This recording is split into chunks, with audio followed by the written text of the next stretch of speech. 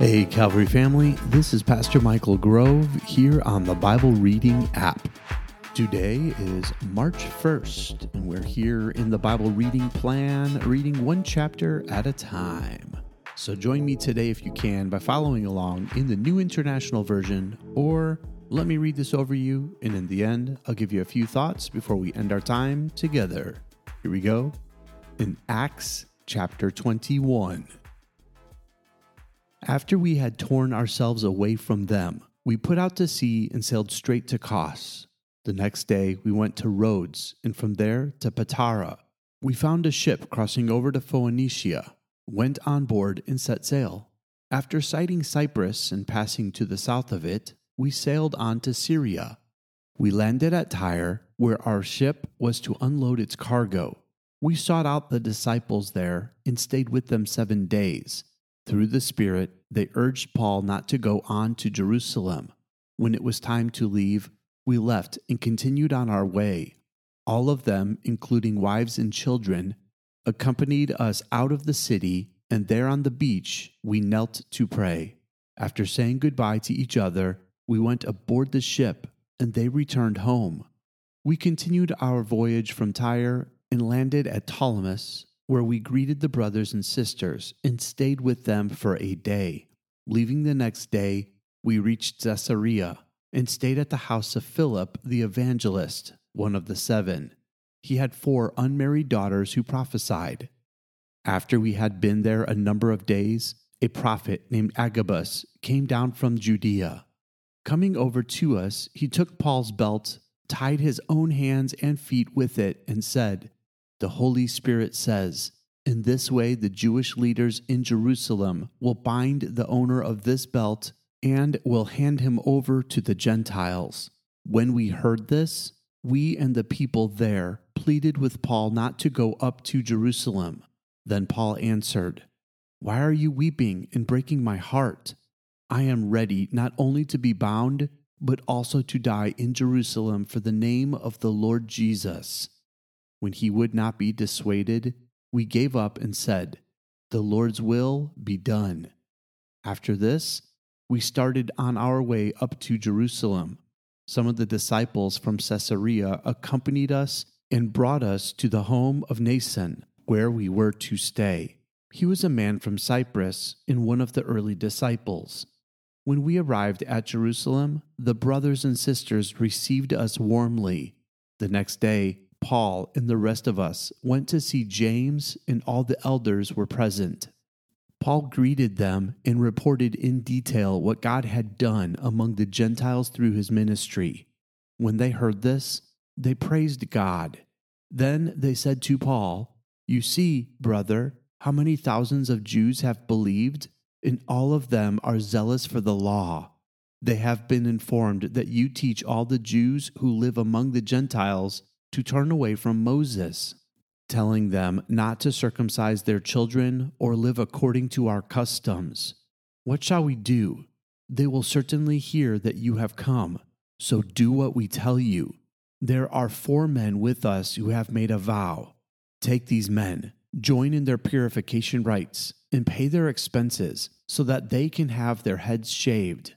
Then everyone will know there is no truth in these reports about you, but that you yourself are living in obedience to the law. As for the Gentile believers, we have written to them our decision that they should abstain from food sacrificed to idols, from blood, from the meat of strangled animals, and from sexual immorality." The next day, Paul took the men and purified himself along with them. Then he went to the temple to give notice of the date when the days of purification would end, and the offering would be made for each of them. When the 7 days were nearly over, some Jews from the province of Asia saw Paul at the temple. They stirred up the whole crowd and seized him, shouting, "Fellow Israelites, help us! This is the man who teaches everyone everywhere against our people and our law in this place. And besides, he has brought Greeks into the temple and defiled this holy place." They had previously seen Trophimus the Ephesian in the city with Paul and assumed that Paul had brought him into the temple. The whole city was aroused. and the people came running from all directions. Seizing Paul, they dragged him from the temple, and immediately the gates were shut. While they were trying to kill him, news reached the commander of the Roman troops that the whole city of Jerusalem was in an uproar. He at once took some officers and soldiers and ran down to the crowd. When the rioters saw the commander and his soldiers, they stopped beating Paul. The commander came up and arrested him and ordered him to be bound with 2 chains. Then he asked who he was and what he had done. Some in the crowd shouted one thing and some another, and since the commander could not get at the truth because of the uproar, he ordered that Paul be taken into the barracks. When Paul reached the steps, the violence of the mob was so great he had to be carried by the soldiers. The crowd that followed kept shouting, "Get rid of him!" As the soldiers were about to take Paul into the barracks, he asked the commander, "May I say something to you?" "Do you speak Greek?" he replied. "Aren't you the Egyptian who started a revolt and led 4,000 terrorists out into the wilderness some time ago?"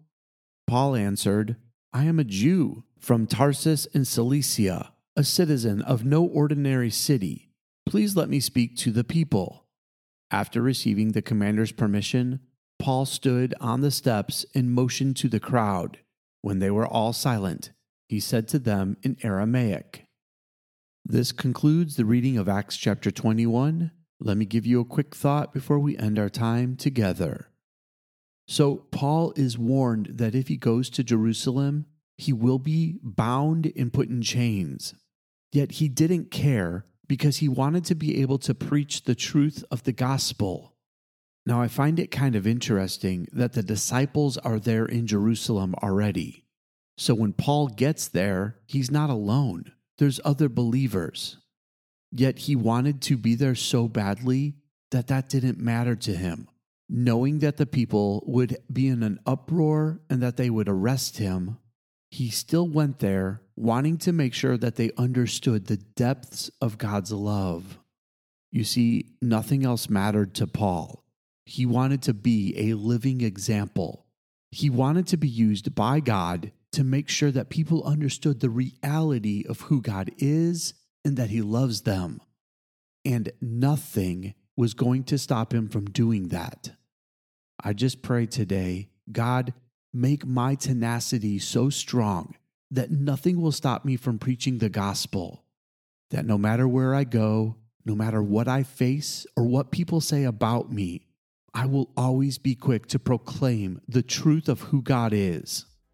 And I pray that prayer over you today as well, that no matter where you're headed right this very minute, that you would be a vessel used by God to proclaim truth, and that you would have the strength to do that no matter what other people said or what they thought of you or how they treated you. So be that type of example and understand the goodness of God. That's all the time we have left for today. I love you, and God bless.